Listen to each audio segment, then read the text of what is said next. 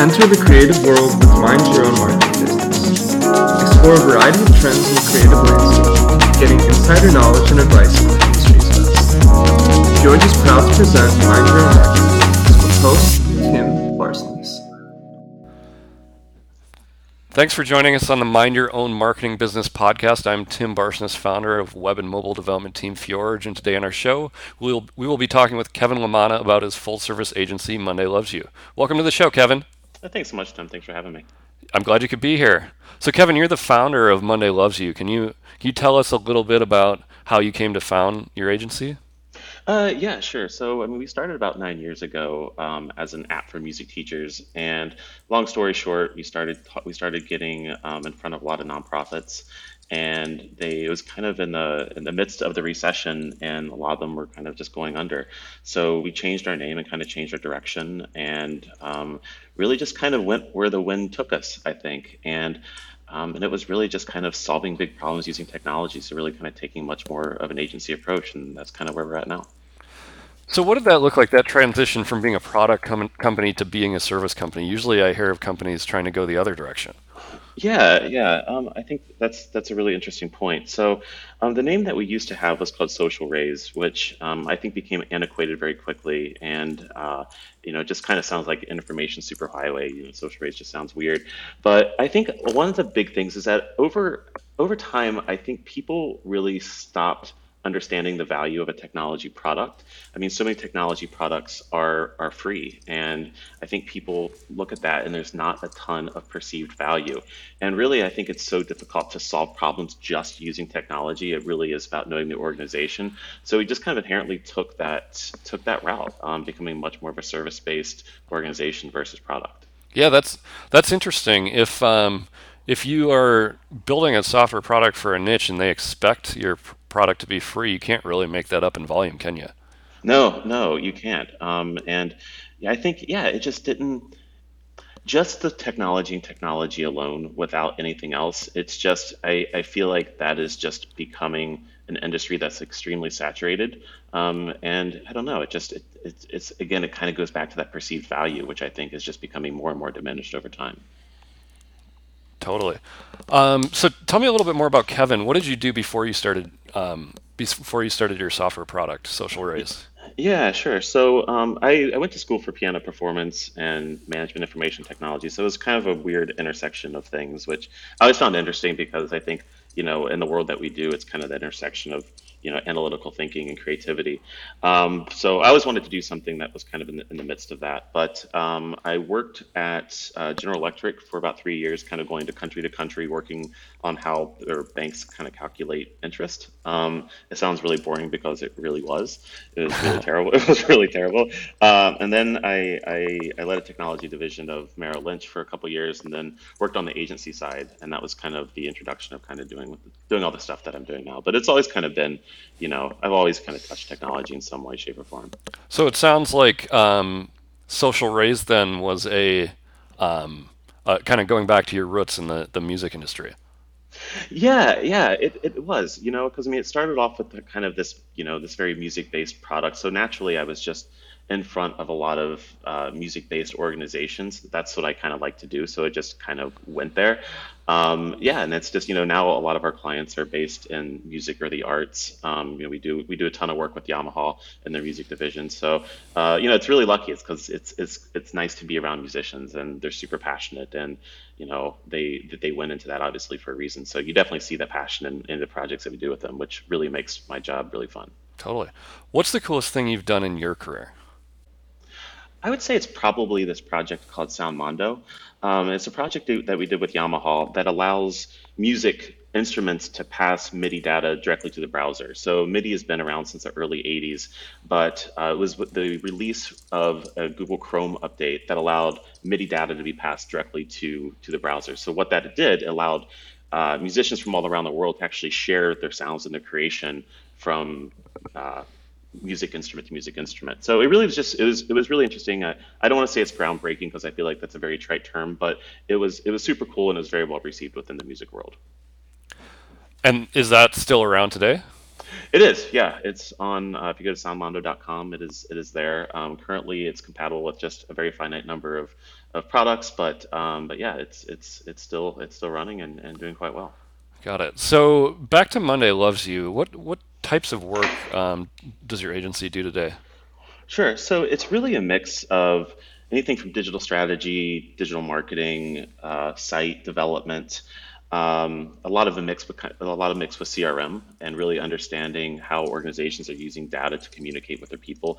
Obviously, some organizations are going to want to talk to different customer segments, very different from one to the other. But I think what we do that I think is different, and I think really a lot of organizations should take this approach is just really kind of focusing on the problem at hand. So what problem is an organization having? How can you make the problem go away? And really kind of focusing on that. Every problem needs kind of a different mix of some of those tools, and that's what we really try to do. How often would you say when you first meet with a prospect, do they fully understand what their problem is? I would say it. I would say it is less than 20%. I think that they know what their goal is, but not necessarily the problem. Right. So, I mean, every organization is like, hey, like I'm launching a product. I want to get a bunch of business. Okay, that's great.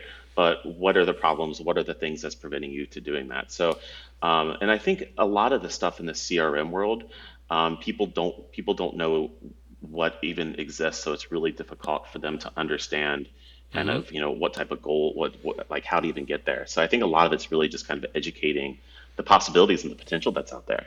Yeah, totally. So Kevin, what does an ideal client look like for you?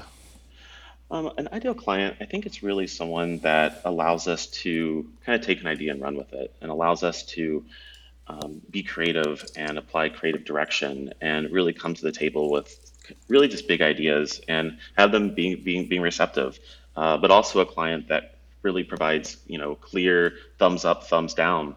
If they hate an idea, let us know. If they love an idea, let's run with it. But really, just kind of allowing us to do the things that we love to do. We can't really ask anything more of a client than that.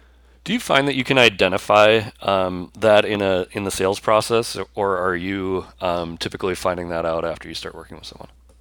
We've been really lucky. I think it's usually always in the sales process.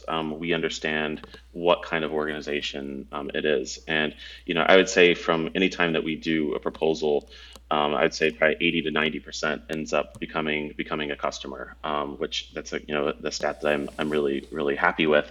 Um, but usually, kind of in the proposal process, we really outline big ideas. We're extremely transparent with what we're going to do. We don't hide anything back. And, we meet internally to really provide a ton of ideas and a ton of direction. And, worst case scenario, they don't go with us, but they have, these ideas that they could take to another agency, and that's fine. But I think really just being transparent with what we're going to do, and if they react very positively to that, then I think we have a really good idea of what type of client they're going to be.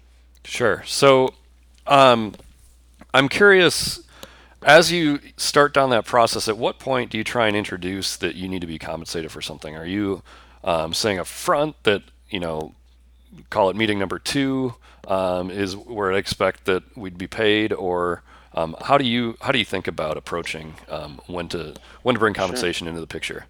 Sure. So usually, we have, I would say, two or three meetings before anything goes to like an official statement of work. Yep. So it's really not until the statement of work is reviewed and signed upon, where the project kicks off. So, there is definitely a ton of time that goes into any type of proposal that we put together.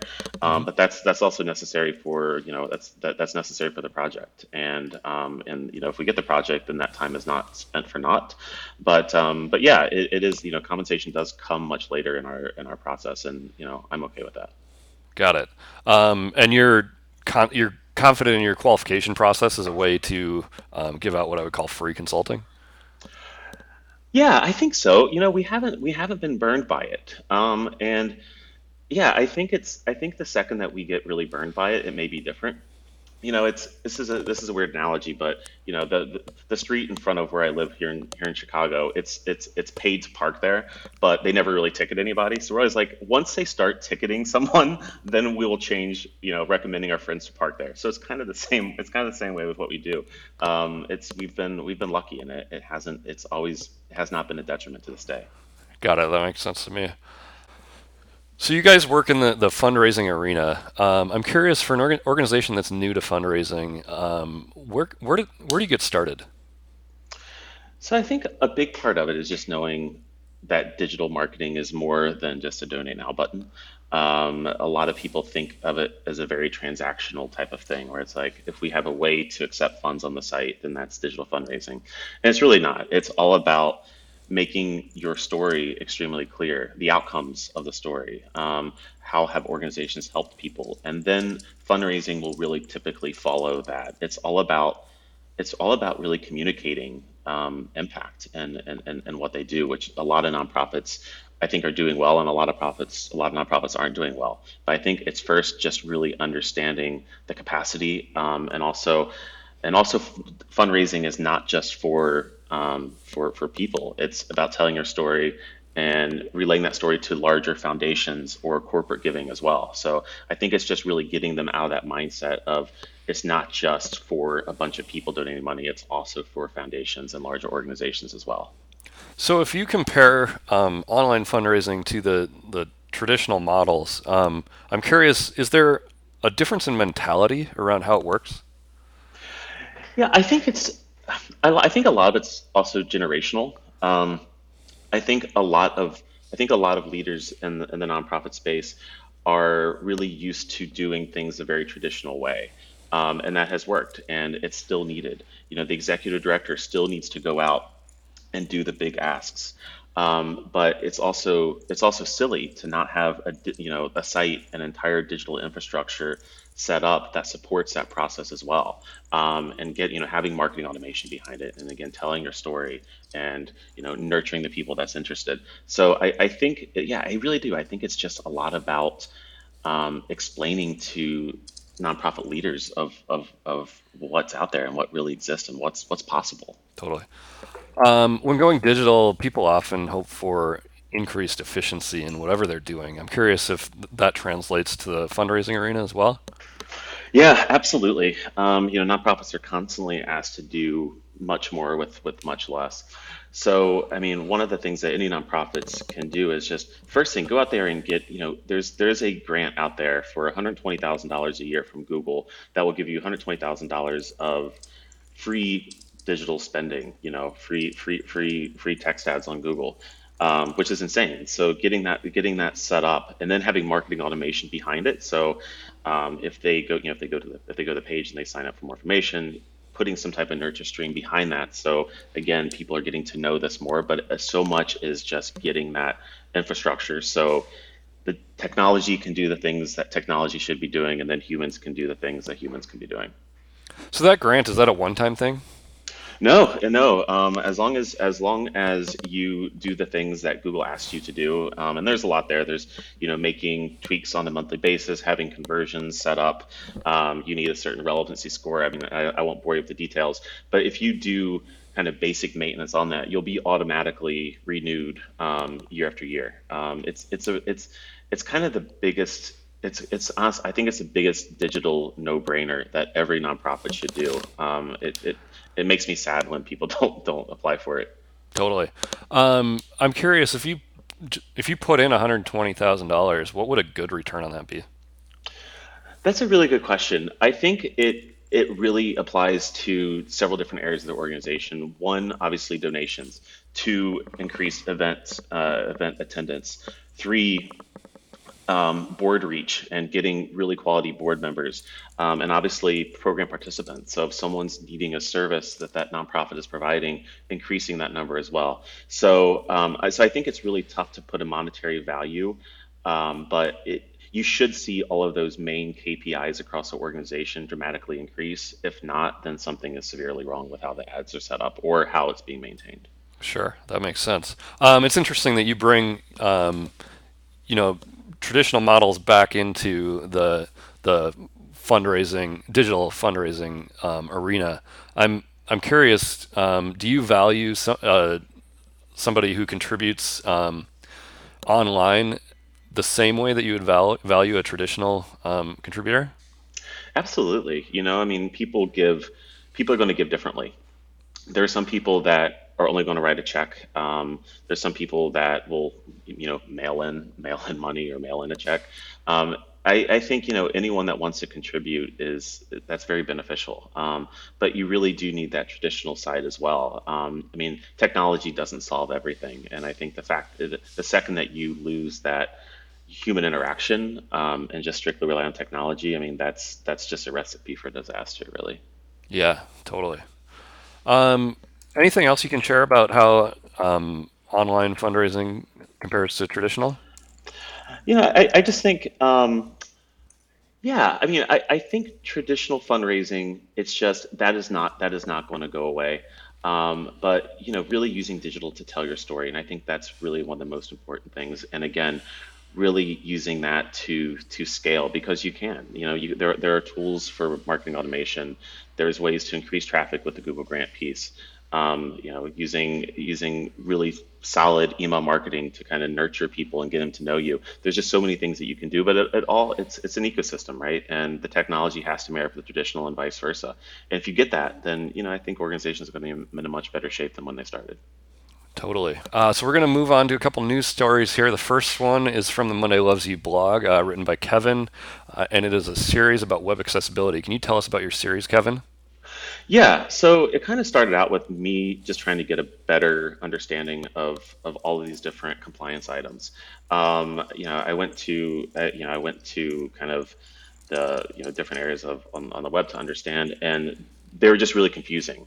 So in order for me to understand it, I need to understand it in my own words. So I'm like, all right, well, if I just write these different pieces, one for each, which I'm still in the process of doing, then I'm going to understand it, and hopefully other people will understand it better. Really just kind of taking these, what could be complex compliance items, and regurgitating them in a way that people can understand, including myself. Is there an item that you think is top of mind for everyone? I don't think there's necessarily one item, but there are all of these things that it's a four-letter acronym called WCAG, or WCAG or WCAG. You hear it in different ways, but it's spread out into four main areas. If the site is perceivable, meaning if there is an image of a car, you need to describe that it's a car, and having different ways to kind of explain things. It needs to be operable, so the site should be easy to navigate, without using the mouse. It needs to be understandable, so people can, you don't want to use a ton of acronyms that people don't know what it is. It needs to be compatible, so the site needs to be written in code that can be accessed in modern browsers. So I don't think there's one item per se, but I think it's really kind of looking at it holistically to make sure that your site and your kind of digital ecosystem really kind of meets those different success criteria. And there's a ton of success criteria, but we won't go into that detail now. But just as an overview, those are really good things to know. And are you seeing that nonprofits focus on WCAG a lot? No, because I don't think people know about it. And that's one of the things that we're really trying to do, is just to really relay that this exists. But no, I don't think a lot of organizations are doing it. They're being approached by some different parties that are pushing them for this, in different ways that I won't go into a ton of detail now. But and then once they learn about it, it becomes so overwhelming that I think it goes in the back burner. But it really can't go in the back burner, because legally this is a mandate, and more importantly, I mean, the web should be accessible for people of all different backgrounds, and all different all different facets of life.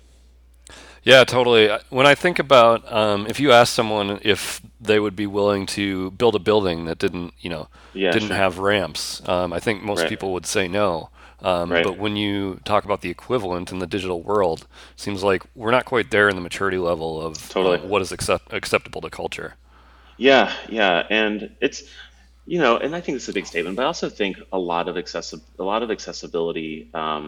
is getting pushed to the back burner because of design. And you go to certain, like web award sites, and some of the sites that look beautiful aren't accessible. But it's not a this or that. You can do something that's a really beautiful experience, but have it be accessible. It's just going to take more time in the planning and development and design process. It can be both. It's not a binary thing. But I think a lot of times accessibility just gets pushed to the back burner because I think a lot of it's just kind of, yeah, the time it takes and the laziness. Yeah, I agree. It seems like it is definitely the case that you can build a site that is beautiful and is accessible. You can, for the most part, do whatever you want to do, depending on what level of accessibility you're trying to get to. Sure, of course. But it's almost like saying the issue is that people don't have enough budget to make their website beautiful, not that they don't Yeah. have the capability. Yeah, yeah. I don't feel like it. This also needs to be something that is a big budget drain. To put in. I mean, and I don't want to boil this down too much, but putting alt text in on an image. I mean, that takes 2 seconds. Obviously, that's just one compliance item, but it's more of just understanding that it needs to be done and having some time around that. But a project shouldn't be started unless there is time for that. And Tim, I think back to your point about the building. No one would build a brand new building without a ramp. So obviously, yeah, that takes budget, that takes planning, but you're also doing the right thing. And I think that's important. Right, we've got to get to the point where our culture understands that doing that in the digital world is the exact same thing. Exactly, exactly. And there's a big delta there, right? And there's a huge delta in order to get that. And I think we're going to see that more and more. I think we're going to have to. Totally. So if you want to visit that web accessibility series, you can go to mondaylovesyou.com/web-accessibility. Kevin, I'm curious. You mentioned that your company rebranded and changed focus a little bit recently. Can you tell us about that process? Yeah, sure, sure. I mean, it was a long process. I think we do branding projects for other organizations. Doing it for yourself is extremely difficult. It took probably 10 times as long for us as it would take for us to do it with anyone else. You're just too close to it. So I think if we would do it ever again, we would hire a different organization to do it. But yeah, so our original name was Social Raise, and again, it sounded very just antiquated. It sounded very techy. We were taking the agency approach. We came up with a new name and had some trademark issues with that, and then we came up with a couple other names, still like weird trademark issues that it could resemble this other organization all the way around the world. So we wanted something that was just really kind of different and weird. And when I was growing up, my mom would say on every Monday when I didn't want to leave bed and go to school, she would say, "Hey Kevin, Monday loves you, and so do I, but get your butt out of bed." So that just kind of, it's kind of a nod to starting the week with optimism, a nod to hard work, and my mom's pretty cool, so it's a nod to her as well. So that was kind of the Nice. genesis of it. That was kind of the genesis of it. Totally love But it. yeah, and we wanted a name that had kind of a story to it and had some personality to it, and so that was kind of the beginning. We just wanted something, especially this time of there's so many crazy things happening around the world and politically. We wanted something that just kind of oozes optimism. So we hope that communicates that. You got it. I'm curious. You mentioned during your rebranding process that it was a struggle to rebrand yourself, even though that's what you do day in, day out. Sure. I'm just curious. Why do you think it is a struggle to rebrand your own organization? Yeah, Tim, that's a great question. And I think one of the biggest things is you're so close to it.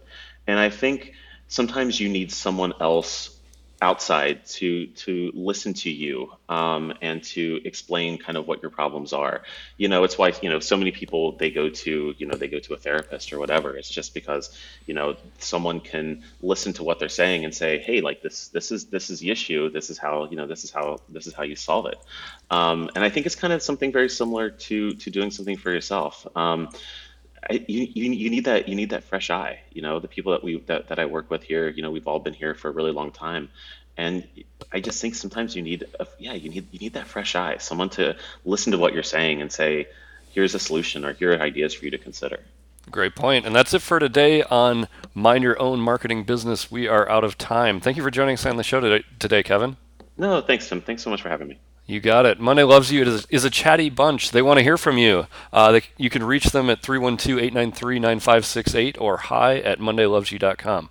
And thank you to our listeners for joining us. You can download episodes of the program by going to fjordsdigital.com/mindyourownmarketingbusiness or subscribing to the show on iTunes, Stitcher, SoundCloud, and iHeartRadio.